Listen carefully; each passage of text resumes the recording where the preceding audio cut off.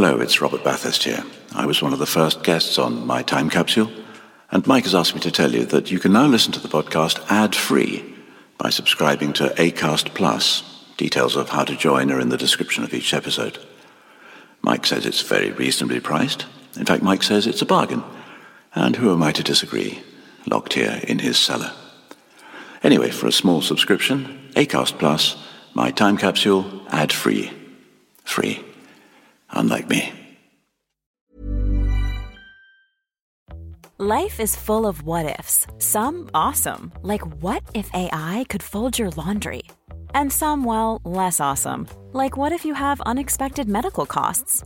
United Healthcare can help get you covered with Health Protector Guard fixed indemnity insurance plans. They supplement your primary plan to help you manage out-of-pocket costs. No deductibles, no enrollment periods, and especially no more what-ifs. Visit uh1.com to find the Health Protector Guard plan for you.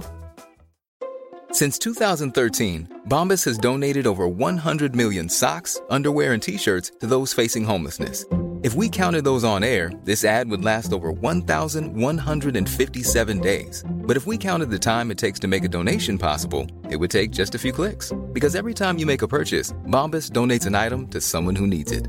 Go to bombas.com/ACAST and use code ACAST for 20% off your first purchase. That's bombas.com/ACAST, code ACAST.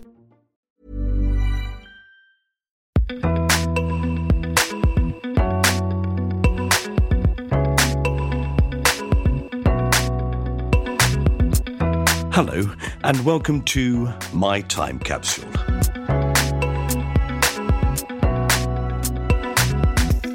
I'm Mike Fenton Stevens, and My Time Capsule is a podcast where people tell me the 5 things from their life that they would like to preserve in a time capsule. 4 things that they cherish, and 1 thing they'd like to forget about. Quite simple, really. My guest in this episode is the actress Ella Kenyon.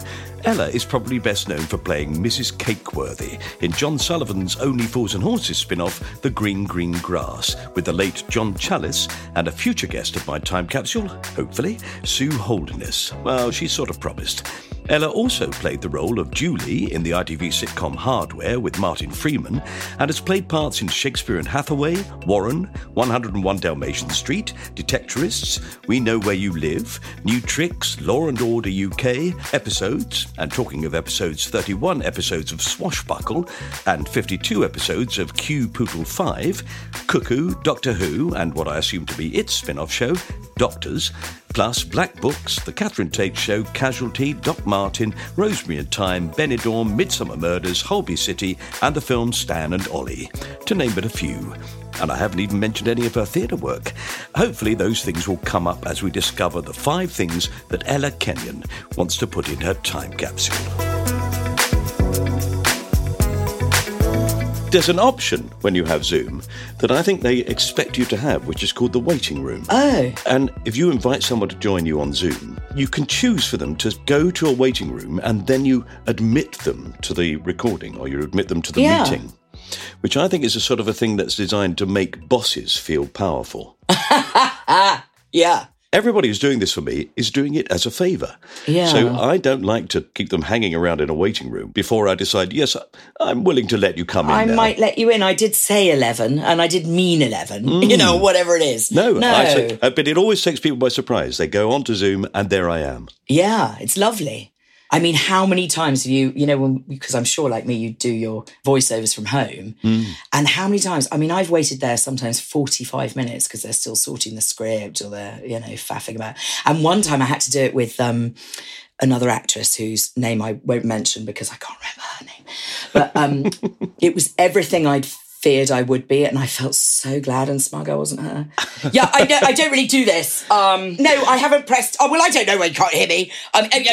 Lots of utter fury. I'd forgotten my reading glasses. Yes, I don't have them. Oh, get down, Shep. I mean, thank God for Zoom. And I've seen more of my family since this fucking pandemic because of fucking Zoom. So, I remember we were really keen. I suppose everybody was really keen at the first lockdown, weren't we? What's that one where everybody was encouraged to have a party on it? Was that house party thing? House party, yeah, we all did. Everybody had a house party, didn't they? Yeah. And all these people came on, and they're all in little boxes all over the place. Yeah. And nobody could talk while anybody else was talking, and it was absolute chaos. It was useless. Absolutely pointless, wasn't it? It was their chance to become multi-millionaires, and they fucked it up. And they fucked it, didn't they? Right up there. And then I found a couple of people that I hadn't spoken to forever would suddenly be there. Like, they'd suddenly... sort of, and you'd be like, oh, well, I sort of like... I had one where a complete stranger joined in. Did you really? Because that happens. It's a party, and you can just join in if you want to. Look, yeah, no thanks. No, hang on a minute. For me. No, I don't even like people...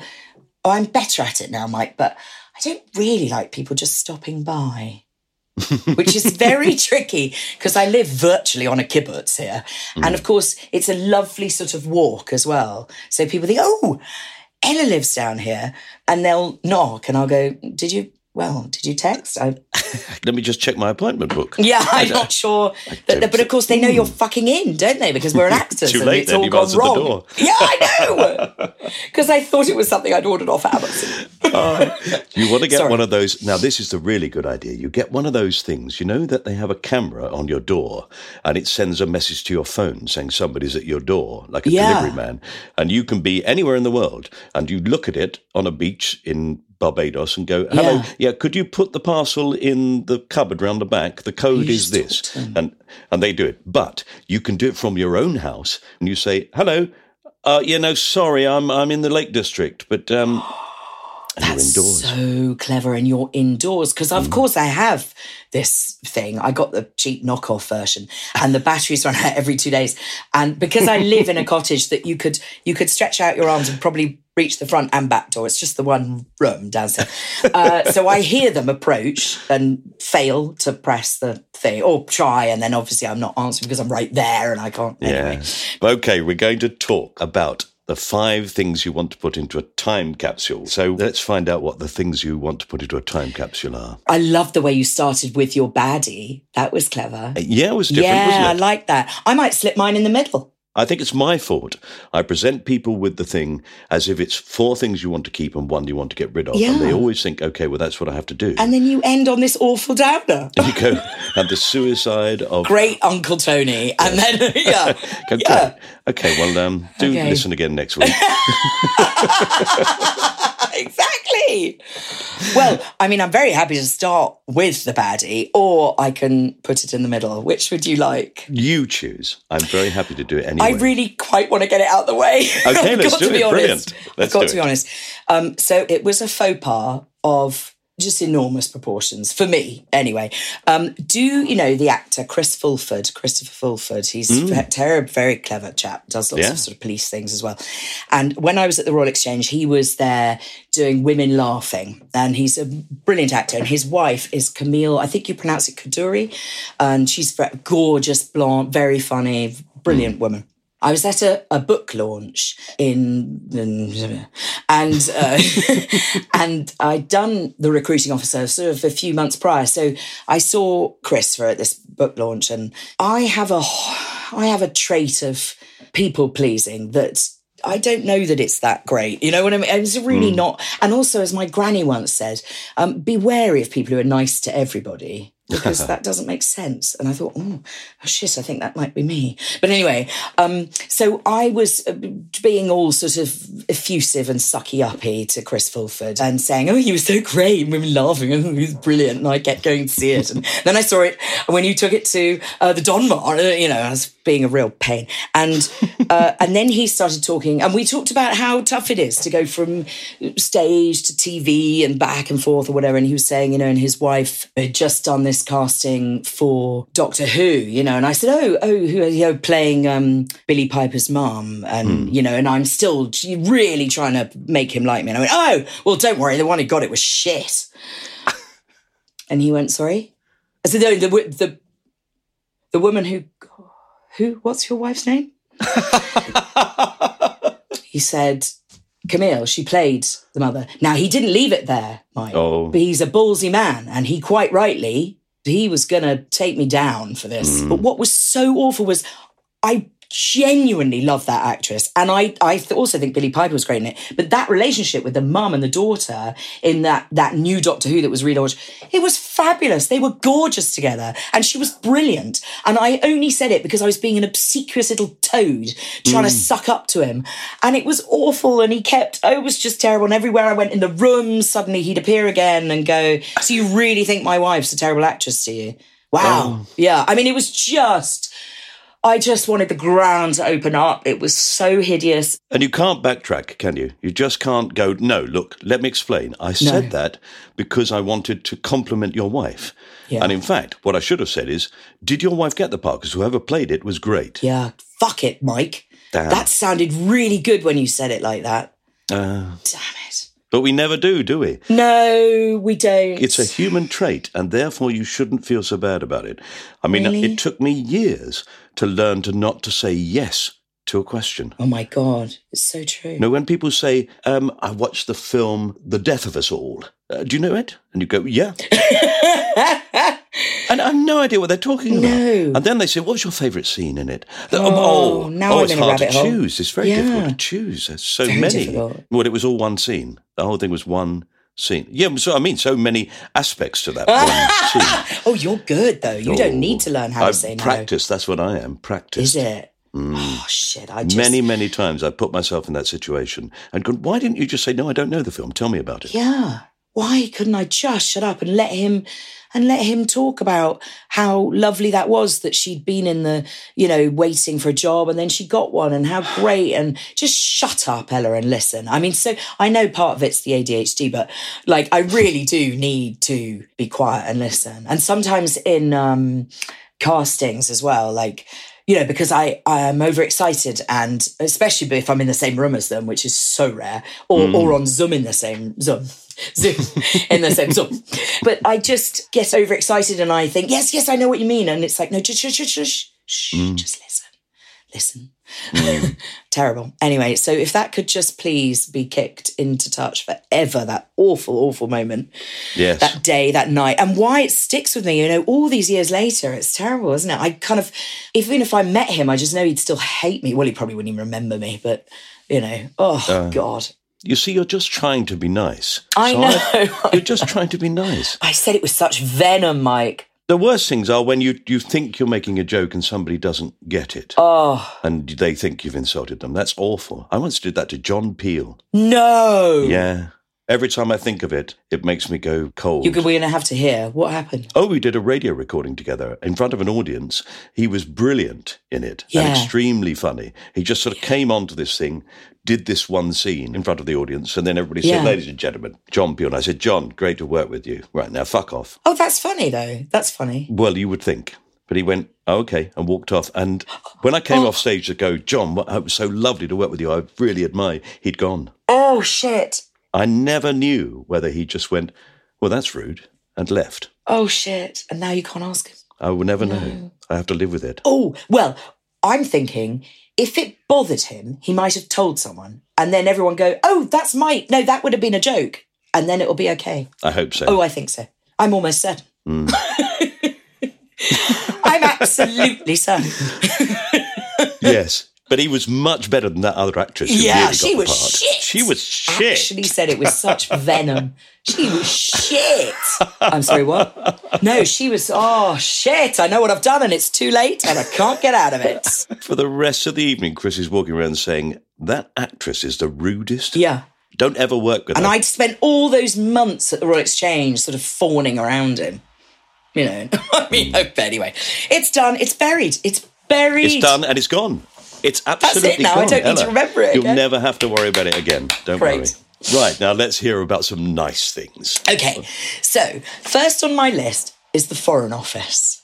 Because the family setup is that mum and then real dad and then very quickly stepdad. So, and my stepdad, Sir Andrew Burns, worked at the Foreign Office. And it meant that I had the most amazing childhood living in all these different countries. Wow. India, Romania, America, Canada, Israel. And then my real dad buggered off to Saudi And then he bought a bar. He was an actor for a while and then bought a bar in Mallorca. But it meant I was all over. I missed all 70s and 80s telly, and also meant, that I was at boarding school from a very early age. But it I'm afraid it taught me about resilience. And it also taught me the worst thing I think about a diplomat's life, and in fact a publican's life, like my father, so the two dads, is the small talk. It's the volume of small talk is astonishing. And I hate it. I mean, I really still hate it now. But at the time, you just got terribly good. And I remember my mum saying, the secret is just to keep asking questions about them. People love talking about themselves, as you know. And that's, you just have to light the touch paper and off they go. So, and I was so glad she told me that, because I think I was a sort of recalcitrant early teen and was just like, oh God, another meeting and another dinner, and I got to be polite, and someone's going to say, so how's school? And So thanks to the Foreign Office, I went to a prep school called Ashdown House, which has since been closed because of all the, what's it called? Abuse. Bad things, #awfulness. So terrible things happened there. And it was a boys' school. But they'd just started taking girls if you were a sibling of a boy already attending. I wasn't a sibling, but we lived on the Johnsons' farm, as in Stanley and Charlotte at the time, and children Alexander or Boris, Rachel, Leo and Joseph. Joe. And I looked like them anyway. So, and they were, they looked after me on, the odd half term or holiday, whatever. So I just went. I was the first one there without a sibling, and it was a baptism of fire, but I absolutely loved it. I liked the way that boys resolved arguments. So you'd have the most blazing row, and you might even punch each other or push each other over or something, or give them a really nasty flick of a towel. But then it's over. It's over and you move on. I then went to an all-girls boarding school from the all-boys one.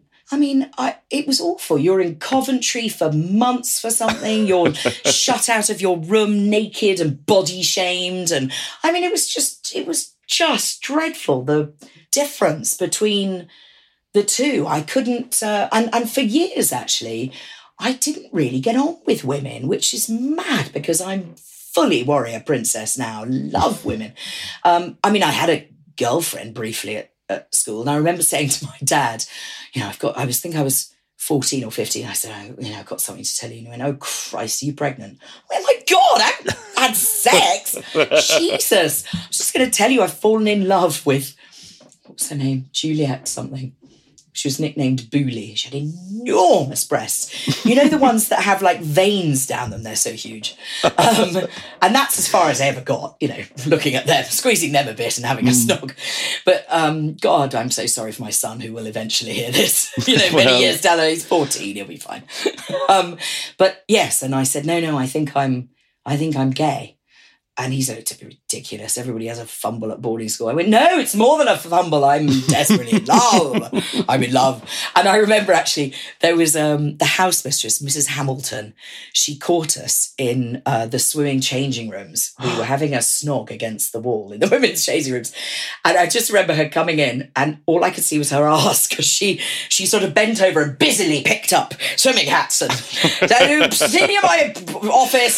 So nothing happening. Yeah, exactly. And then we had to go to the headmistress's office, who was gay herself, and Miss Farr, and had a lesbian lover. And she was, ticked us off or whatever. And I said, well, I don't see what I've done wrong. I'm desperately in love and I've not missed any lessons and, bog off. And she quietly agreed. Yes. So that was the end of that. Quite.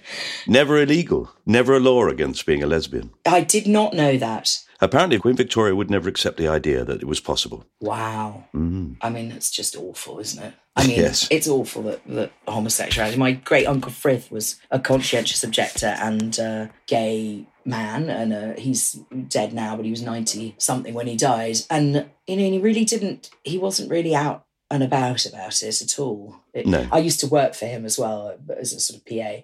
I remember one time we were going through and there was a file I hadn't come across before, and it had all these pictures of, you know, lovely, handsome young men in army uniform and this, that, and the other. And they were all his lovers, all the different boyfriends. And I heard all these stories. It was wonderful. Yeah. It's great. Yeah, to absolutely. See. Yeah. It's astonishing, isn't it, that people should object to the idea of people being in love. Oh, fuck off. I mean, it's just ridiculous, isn't it? Mm. And especially, you know, I think it's really tricky at school. You know, you're at that time where all the big feelings you've ever had have been to do with loving your parents, or perhaps if it's grief, you know, losing one or losing a pet, and then suddenly there's all these new big feelings, like friendships are huge when you're that age, you know, and I can see how, you know, it easily cross over for me to being desperately in love. And absolutely. I still love her to bits now. I'd probably want to snog her if I saw her today. With those lovely big veiny tits. Big boobies. Veiny boobies. Why not? God, I sound like Miriam Margolyes. Anyway. I don't know how we got there from the Foreign Office. I'm so sorry. I think it's, you know, it's lovely. I know a time when, without a doubt, if the law in America comes up in front of the Supreme Court, if somebody questions the legality of homosexuality in America and it goes to the Supreme Court, they'll vote it out. And I think it's just terrifying. That is fucking scary in 2022, isn't it? Isn't it just? These are the people who hate the Taliban, apparently. Oh, sure. Crazy. Now, I had a friend who was in the Foreign Office. Oh, did you? Yes, I did, and was a diplomat. Well, he was a diplomat's husband. His wife was a diplomat, and he had the very lovely position of just travelling around the world to different places where she was stationed. Really? Living in these huge places, because they always provide you with, you know, the diplomats' homes, because you have staff and you have... Well, yeah. I mean, it helps if you're in the higher echelons of it. You know, I remember in the early days when we were in Bucharest, we certainly weren't. We were in a horrid apartment. I mean, we were there in 1977 when there was the massive earthquake that killed, you know, 1,500 people. My mum had gone back to Britain to have my brother. So Dad and I were still over there, and I was at a friend's. Have we time for this? It's not one of the things. No, carry on. I was at a friend's for a sleepover while he went out for a sort of ambassador dinner type thing. Not that he was an ambassador, he was a lowly something. And, we were so naughty there. We lived in this, so we're in this apartment block. This is before I went to see my friend. I was just remembering. And I had a chum who was in the block with me. And, you know, it was Ceausescu's era, so it's scary. And there were guards in front of the apartment. And we lived quite high up. So Curtis and I went up to the roof and we poured water down on the guards' heads. And they fired. They fired back up. That's right. And we got in quite a lot of trouble about that. But this earthquake, I was with my friend who was an American, and we were singing on her bed with our hairbrushes, you know, like microphones and everything, and having a high old time and jumping up and down the beds. And we felt the sway. Now, this was a 7.9 on the Richter, and many thousands of people died, and people felt the shock in other countries. You know, it was huge. And obviously all the lights went out and it's pitch black. And she had a mum, I don't know where the dad was, but and we went, so we were trying to find our way down the stairs, you know, to get out of their apartment building. And I remember coming out onto the street and they had a Volkswagen Beetle. And I think this has been distorted in my head, but I seem to remember that they got in and I couldn't get into the car. I mean, that can't have been right because I know they dropped me eventually at the American embassy. But all I can tell you is what was I? It was 77. So I was 9 or 8. And it was dead bodies, people bleeding, silence. What was so odd was the silence, despite the fact that it was awful, but it was so quiet, and it was dust and rubble and blood and then and it was so dark because it was 9 at night, and of course there's no lights they dropped me at the American. I don't know what happened to them. They left me there and I was on a blanket and I waited outside because of course I couldn't tell Dad where I was, and I'm a Brit, not an American, but I didn't know the British embassy I think had been destroyed. So and I remember looking up and there was a chimney on the American embassy that had been dislodged and was going. And I just remember thinking, yeah, probably best if that just falls and kills me, because I'm assuming Dad's dead, and Oh, God. I guess I'll never see Mum again because no one will find me here. And, you know, it was just terrifying. And then he found me. The earthquake was at 9 something. He found me at 1 a.m. God. I saw him coming to the, and then we went back to the house, which didn't have a top floor. And we slept on, there were 2 sofas, got all the crap and rubble off that. We pushed these 2 sofas together and we slept there. And then he thought it appropriate to say at my first wedding, good luck to you, Andy. All my husbands would be called Andy, Mike. Good luck to you, Andy. You know, I spent a night with her in Romania in 1977 and she just revolved. She just revolves the whole night. And a fucking earthquake got so revolved. You're not going to have a good night's sleep after seeing dead bodies, not knowing whether your friend have survived, leaving the fucking city. Anyway, indeed. I'm just delighted that we got the really awful social faux pas out of the way before you told us all these delightful stories of surviving an earthquake. Sorry, got it all wrong, didn't I? Got it all the wrong way around. No, that's astonishing, is it? A 9-year-old to have to witness that. Yeah, it was quite something. Anyway, so jolly news. The Foreign Office is tops. Christ, that was only our first one. Shit. The others are really quick. I will bang, bang, bang through them. All right, we're going to put the Foreign Office into the time capsule. That's your first good thing. So we've had 2 now. Yes. So what's the third thing? Right, at break time. Back in a sec. Hey, I'm Ryan Reynolds. At Mint Mobile, we like to do the opposite of what Big Wireless does. They charge you a lot, we charge you a little. So naturally, when they announced they'd be raising their prices due to inflation, we decided to deflate our prices due to not hating you. That's right. We're cutting the price of Mint Unlimited from $30 a month to just $15 a month. Give it a try at mintmobile.com/switch. $45 up front for 3 months plus taxes and fees. Promo rate for new customers for limited time. Unlimited more than 40 gigabytes per month slows. Full terms at mintmobile.com. Here's a cool fact. A crocodile can't stick out its tongue. Another cool fact, you can get short-term health insurance for a month or just under a year in some states. United Healthcare short-term insurance plans are designed for people who are between jobs, coming off their parents' plan, or turning a side hustle into a full-time gig. Underwritten by Golden Rule Insurance Company, they offer flexible, budget-friendly coverage with access to a nationwide network of doctors and hospitals. Get more cool facts about United Healthcare short-term plans at uh1.com. Millions of people have lost weight with personalized plans from Noom. Like Evan, who can't stand salads and still lost 50 pounds. Salads generally for most people are the easy button, right? For me, that wasn't an option. I never really was a salad guy. That's just not who I am. But Noom worked for me. Get your personalized plan today at Noom.com. Real Noom user compensated to provide their story. In 4 weeks, the typical Noom user can expect to lose 1 to 2 pounds per week. Individual results may vary. Okay, end of ad break. Welcome back to part 2 of my time capsule with Ella Kenyon. I'm not hanging around today. I want to hear what else she wants to put in her time capsule. That would be, okay, now it might not sound good, but it is. So there's this little pot that my mother gave me, a little ceramic pot, and it says, "You are witty and pretty." And she gave that to me when I was 18, when I'd had, it was just bad luck. I had reactive arthritis from food poisoning. Ooh. And was in Spain at the time visiting my dad. And it was just bad luck. Although at the time, there were lots of news stories about reactive arthritis to STDs and sexually transmitted diseases. So I think I'd only slept with like one person by then, but the general consensus was that I was a right old flirt and was probably banding me foo-foo around town.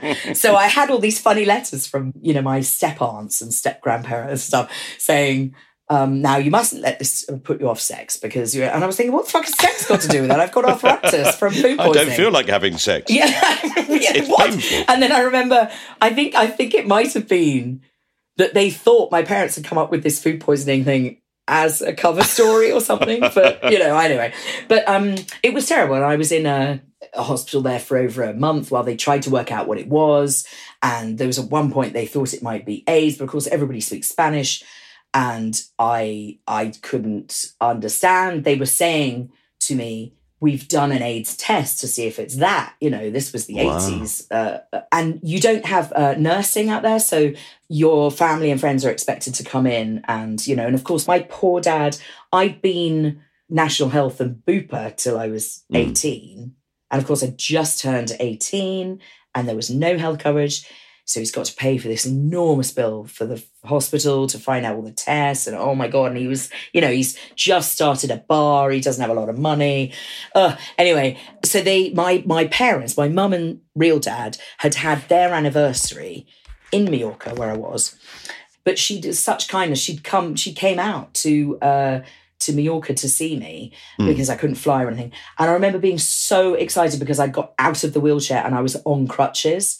And I was so pleased with myself. But of course, she hadn't seen that progress. So she's not one to cry in front of anybody. She, you know, broke down, was very upset. And when she gave me this lovely little ceramic pot, it was quite the kindest, loveliest thing. Because I think I'd thought... Well, do you think you're not witty and not pretty? Yeah. Really? Well, everybody at 18 does. Yeah. Even if they are fantastically witty and beautiful. And beautiful. You don't know that. So I want to put that little ceramic pot in there. It's funny, someone said you should put the arthritis in as something you want to bury. And I still have it, you know, off and on now. But no, again, taught me lots about resilience. I think we want lots of... You know, I'm clearly, and I know I sound it, you know, I'm privileged and I've had a very privileged upbringing. So I'm very grateful for all that stuff as well. So that I'm not just another posh git trying to act. You know? And especially when, in fact, that pain and that discomfort led you to the moment where your mother revealed quite openly how much she loved you. Yes. But having been a dragon for years. I mean, she's a social hand grenade. If you think she's a diplomat's wife, she used to come sort of flying into the kitchens and she'd go, Jesus Christ, have you seen what the French ambassador's wife's wearing? Christ, she should be on a street corner. You know, you'd think, Mum, you're literally a swing door away from them. You know, she's fantastic, my mum. Brilliant. Fantastic. Yeah. So little ceramic pot. Do you still have it? I do, yes. It's on my dressing room table. Yeah, I love gorgeous. it. I take it to, you know, whenever I go to the theatre, I take that and I have a wonderful medallion that Judi Dench, massive name drop, gave me when we were at... Oh, she gave you one as well? Oh, fuck you. But when we did The Gift of the Gorgon at the RSC, and then it went on to the Wyndhams, and she gave us this wonderful sunny head. She used to smuggle me out there because she knew my dad years ago. I think Dad was at Lambda and her brother Jeffrey was an actor at one point, I think. But either way, Jeffrey Dench was a great friend of my dad. I worked with Jeffrey Dench, yes. Did you? Oh, there we go. So she knew and she said, oh, you spell your name like a Jeffrey I used to know. Oh, yeah, no, that's my dad. And it was nice. We had a really nice connection. I remember Peter Hall made her cry one day and because she's Judi Dench, nobody really knew what to do. And she went off into the loos. And I thought, well, somebody go and, you know, so I thought, oh, fuck it, I'm going. So I went into the loos and sort of threw myself at her to hug her and nearly smashed her head on the mirror thing above the sink in my enthusiasm. And we had a chat and a cuddle. And then the next day she used to write you notes on... the cards you get in you won't know, but in your packet of tights, it comes with a nice card. Dame, so yes, I do. You've done a dame or two, you know.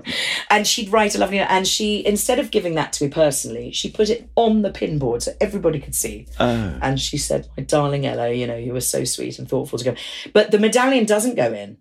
Just the thing from Mummy goes in. Yes. Perhaps we could put her in. Wouldn't that be nice? I think everybody would. She's so gorgeous. Everyone would. She's so naughty. On the last matinee, you know, the naughty matinee when everybody fucks around, we swapped roles, three of us, just in a, you know, there's a bit we do that's not got lines or anything. And it's a tragedy by Peter Schaffer, The Gift of the Gorgon. It's 3 hours of, you know, relentless Greek tragedy. Michael Pennington and her giving their all. And we were telling, we swapped it round And she was weeping with, laughter. She's so wonderful. Love her to bits. I had a friend who was on stage with her, and she stood up and suddenly ran round the stage. And afterwards she said, "What was that all about?" And she said, "Oh, I was laughing so much. I was wetting myself and I had to spread it around." Oh my God, isn't that brilliant? Yes. Lovely. Well, okay, let's put that little pot in, which I'm sure will remind you of all those wonderful things. Yes. You are witty, you are pretty. Mike, don't make me cry now. Stop it. I got to find another, haven't I? Frith's letter. Yes. So, Great Uncle Frith wrote me this letter once. He's the chap I referred to before. This lovely old director and gay man, not that matters at all to do with this story. When I worked with him, I mean, I was one of the worst secretaries anybody could have. So anyway, he did at one point, he was directing Shooting Star up at the Chester Gateway. And it had Leslie Phillips' wife in it. I suppose she was called Angela Phillips, possibly. I'm just looking for the poster. No, I didn't keep that one. Maybe it was Angela Phillips. Anyway, so she was in it and various other mad people. And he didn't want anyone knowing that we were related. I had to audition like everybody else, and he was rather hard on me, actually. But fair enough. He didn't support all that nepotism stuff. And he used to, because he was in his 90s by this point, he couldn't quite last the full day. So he would nod off at about 4 and we'd start doing other plays and just see if he noticed. And he didn't, ever. But I still hadn't told anybody that he was my Uncle Frith. And one time he sort of awoke from his doze and said, Ella, darling, my smalls, I can't, at the hotel, they're not doing laundry. I've got a bag with me. Would you take my smalls back to your digs and wash them? I said, yeah, of course.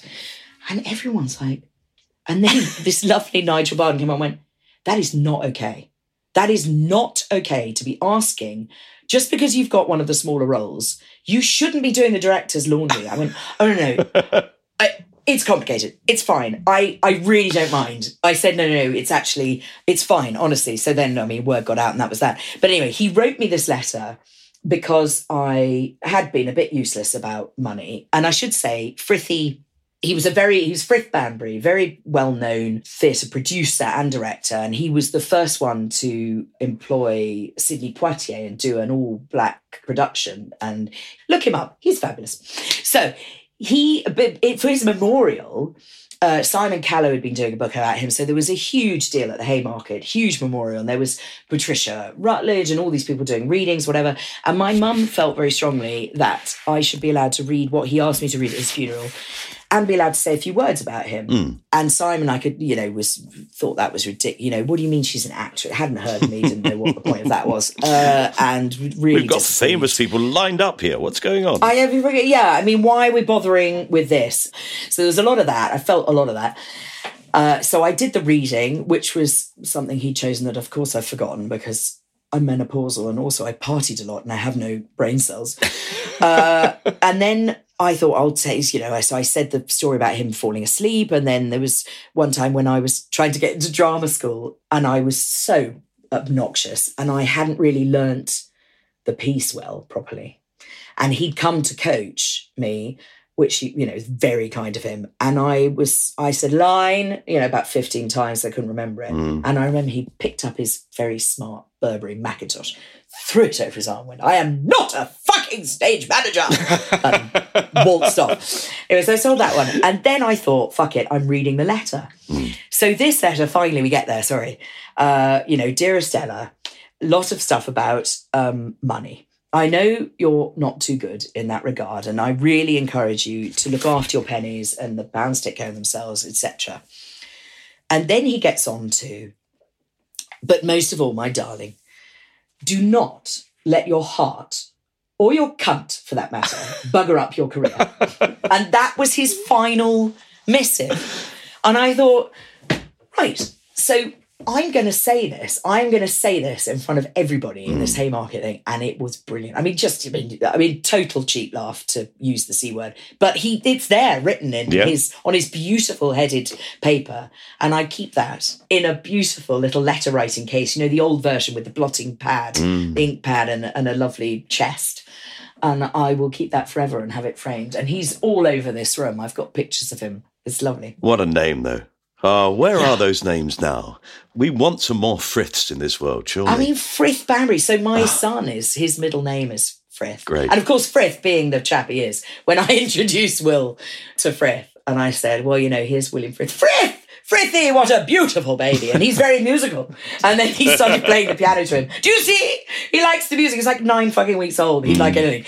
And, that was it. And to give darling Frith my love, might as well not have been called Will. He just decided. Frith was the kind of person that he was often referred to in people's autobiographies or whatever.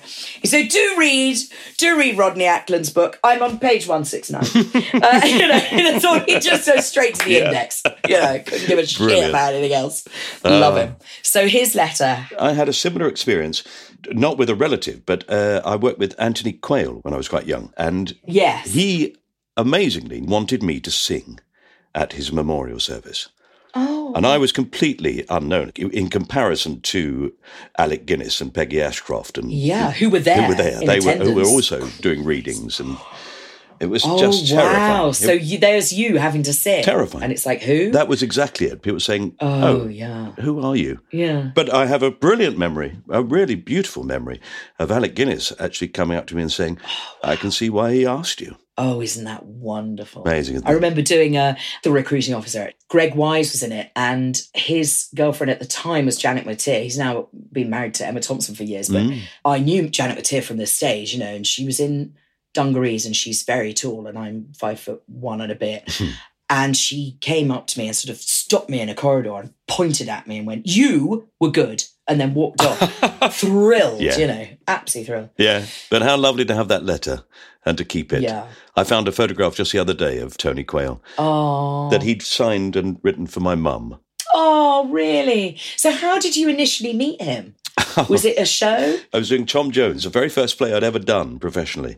I was playing Tom Jones in Tom Jones, and he came to see one of the girls who was in it, an actress called Natalie Wilde. And she told us all that he was coming to see it. And it's strange as she talk about sort of the last matinee being the naughty one. It was the last matinee. Oh, no. And she said, could everybody please behave themselves? And we did a really great show. And afterwards he came backstage and knocked on my dressing room door and popped his head in. And I said, hello. And he went, hello, I'm Tony Quayle. I said, yes, I know. Yeah, no, I know that bit. Yeah. And he said, I thought you were lovely. You want to join my company? Just like that. Just like that? Mm-hmm. Oh, how awesome. I know. Oh. And then I imagine you like in The Dresser. Oh, we filmed that. We actually filmed it. He did a documentary about it. Really? We went to Paddington Station and we stood on the platform and he stood on the bridge. Yeah. And shouted, "Stop that train!" Train! Oh, my God. He had the great voice to do it. Oh, sis. I mean, I was so lucky to work with brilliant people in the theatre. And I absolutely didn't miss a thing. No. I was down in those wings. I knew I would learn more being there, watching. Oh, happy days. Oh, Derek Griffiths. Now, he had a way where he could fart on command. So if it was a particularly poignant moment, he would fart. And it was in the round and you couldn't really get away from him, the little shit. And then Matilda Ziegler, she was brilliant. She actually saved my performance because I was just crippled with nerves and feeling overwhelmed and feeling like I was out of my depth. And I'd gone to quite a shit drama school called the London Theatre School because I was still on crutches and still, and covered in eczema as well. And, I remember Guildhall saying when I auditioned for them and they said, how do you expect to be an actress if you're disabled? Wow. Which, of course, you couldn't say now. And RADA, bless them, 3 years in a row, I was still kind of coming every time on crutches. 3 years in a row, they got me down for the weekend to see if I'd got any better and I could move, and 3 years in a row, I was still unable to move. But, I got there in the end. But anyway, Matilda was so darling to me. She was playing a very major part. And she said, right, we're gonna go when the theatre's dark and we're just going to play around. And she gave me her time. She went through every scene of mine. It just chokes me up thinking about it. And she just let me sort of loosen up and be free with it. And I think I felt like every time it was my scene to rehearse, I was embarrassed about taking time from other people. I was just so crippled with the fear of it all. And sort of thinking, I know I've said that I want to be an actress since I was little, and everybody in my family's an actress and an actor, but maybe I'm actually really shit. And I don't know, and now I'm going to find out. But actually, it turned out to be the best thing I'd ever done. But I think if someone had told me at the beginning of my career that it's not going to be made up of these parts you think you're going to play, is it? No. We just go wherever you have to go, you know, and that's, exactly. Yeah. But, all that training we do with all the classical, I got a classical diploma in acting, and, I was dying to do Mrs. Warren's Profession and, and all the Shakespeare, and I was so excited about it. It's like, oh, right. Oh, no, you don't get to do those plays. You're going to clean on a sitcom. Yeah. But that's okay. I'm glad I'm still working. No, I mean, yeah, that's the thing. We keep going. Yeah, we do. Right. What number am I at? There can't be any left. We've had the bad thing, but we've had Your Mum's Pot and we've had Fritz Letter and the Foreign Office. So we've got one left. One left. Well, I think it better be Dad's cine reel. I have the cine reel that was taken when he auditioned for Zeffirelli for his Romeo and Juliet.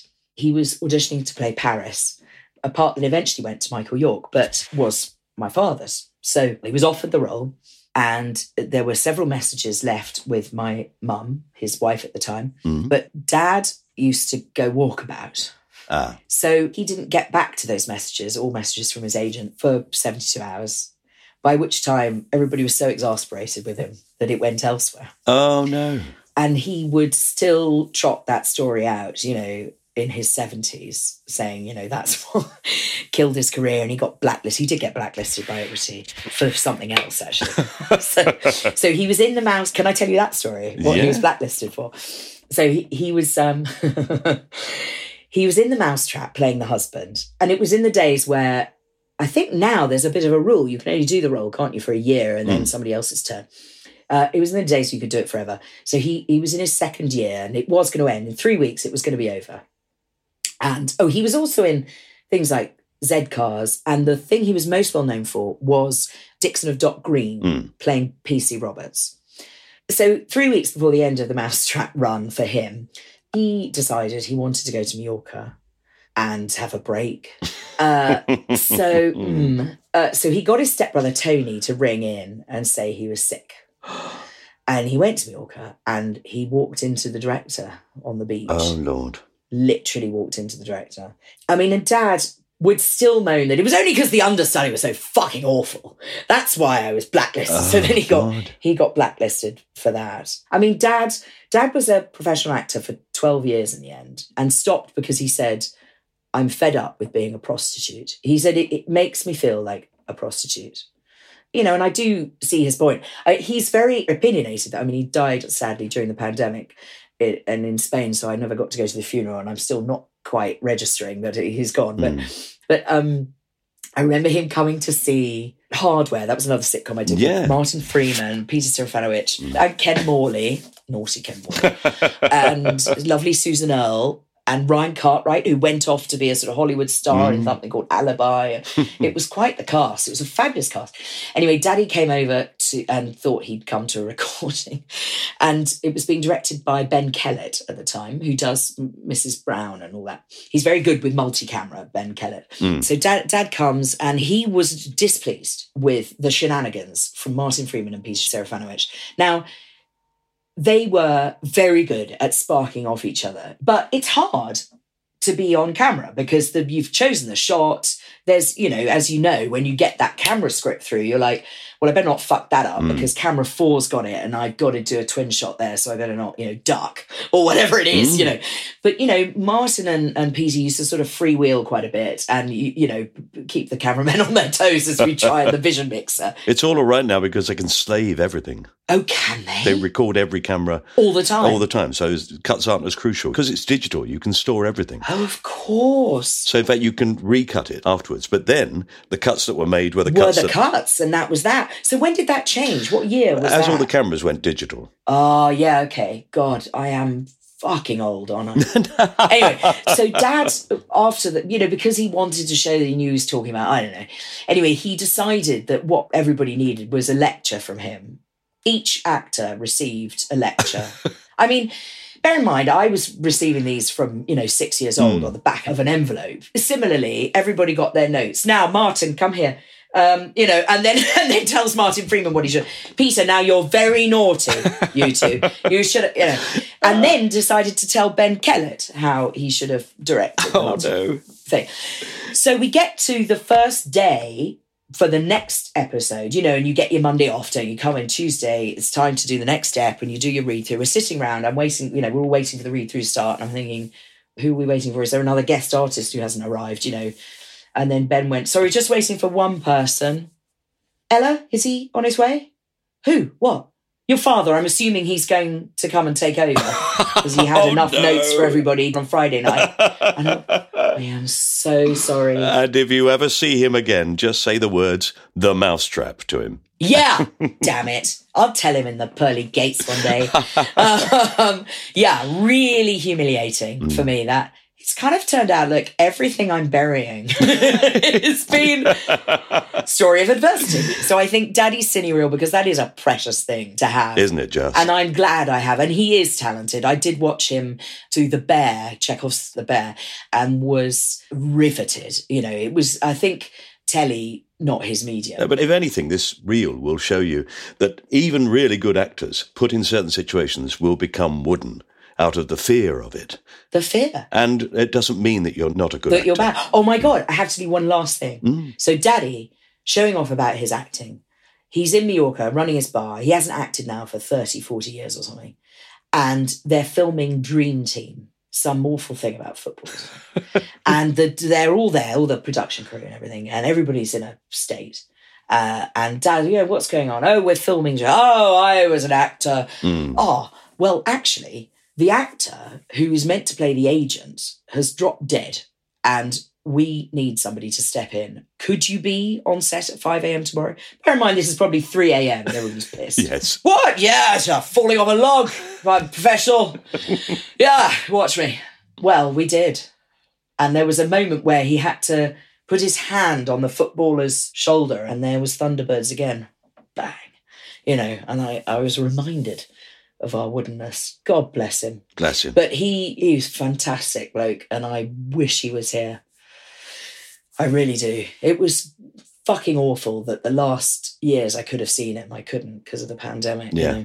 But then he just died. His heart went suddenly. And anyway, shit happens. It does, but we have those memories at least. We have fantastic memories. They're all locked away in a time capsule now. There we are. Forever. Safe. But they really are, aren't they? Because I could listen to this in 20 years. Yes, and there they are. When I can't remember. When we're in the old people's home. And I'm at the lovely old people's home with you, talking about how we both did Corrie together. Spending the whole time trying to remember other actors' names. It was, what's his name? He was the husband of, it was a lovely actor. Marvellous. Marvellous, so skillful. Ella, thank you so much for talking to me about these wonderful things. It's been really lovely to chat with you. Thank you. It's been great talking to you, and I'm sorry I went on so. You have been listening to My Time Capsule with me, Mike Fenton Stevens, and my lovely guest, Ella Kenyon. You may be wondering why I didn't explore the matter of her childhood with Boris Johnson. Well, I feel we've heard quite enough about that man recently, so I was happy to move on, as I hope you were. But just to clarify one other thing from this episode, lesbian sex, yes, I did say lesbian sex, has never been illegal, but it's nothing to do with Queen Victoria's prudishness, apparently. Yeah, it's quite interesting, actually, but I won't go into it all here. Look it up. Although it did lead me to this piece of information from a man called Jim from the Netherlands, and I quote, "The habit of bundling male homosexuals at the foot of the pyre when dispatching a heretic to make a fire foul enough for a witch to burn on is the origin of the American term faggot." Yeah, charming. Thanks, Jim. Anyway, back to the podcast. Please rate and review and subscribe to this podcast. And do tell your friends. We're on social media if you want to follow us and chat. And the theme music is available on Spotify. It's by Pass the Peas Music. This cast-off production for Acast was produced by John Fenton Stevens. Okay, I'll leave you with the best joke on Twitter this week, in my opinion, although it only really works for people who remember the 80s. I'm on the Adam Ant diet. It's easy. There's just one rule. Don't chew ever. Don't chew ever. Yeah, once again, look it up. Bye.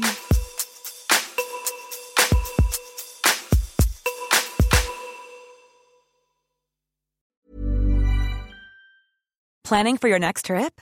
Elevate your travel style with Quince. Quince has all the jet-setting essentials you'll want for your next getaway, like European linen, premium luggage options, buttery soft Italian leather bags, and so much more. And is all priced at 50 to 80% less than similar brands. Plus, Quince only works with factories that use safe and ethical manufacturing practices. Pack your bags with high-quality essentials you'll be wearing for vacations to come with Quince. Go to quince.com/pack for free shipping and 365-day returns. Hey, it's Paige DeSorbo from Giggly Squad. High quality fashion without the price tag. Say hello to Quince. I'm snagging high-end essentials like cozy cashmere sweaters, sleek leather jackets, fine jewelry, and so much more. With Quince being 50 to 80% less than similar brands. And they partner with factories that prioritize safe, ethical, and responsible manufacturing. I love that. Luxury quality within reach. Go to quince.com/style to get free shipping and 365-day returns on your next order. Quince.com/style.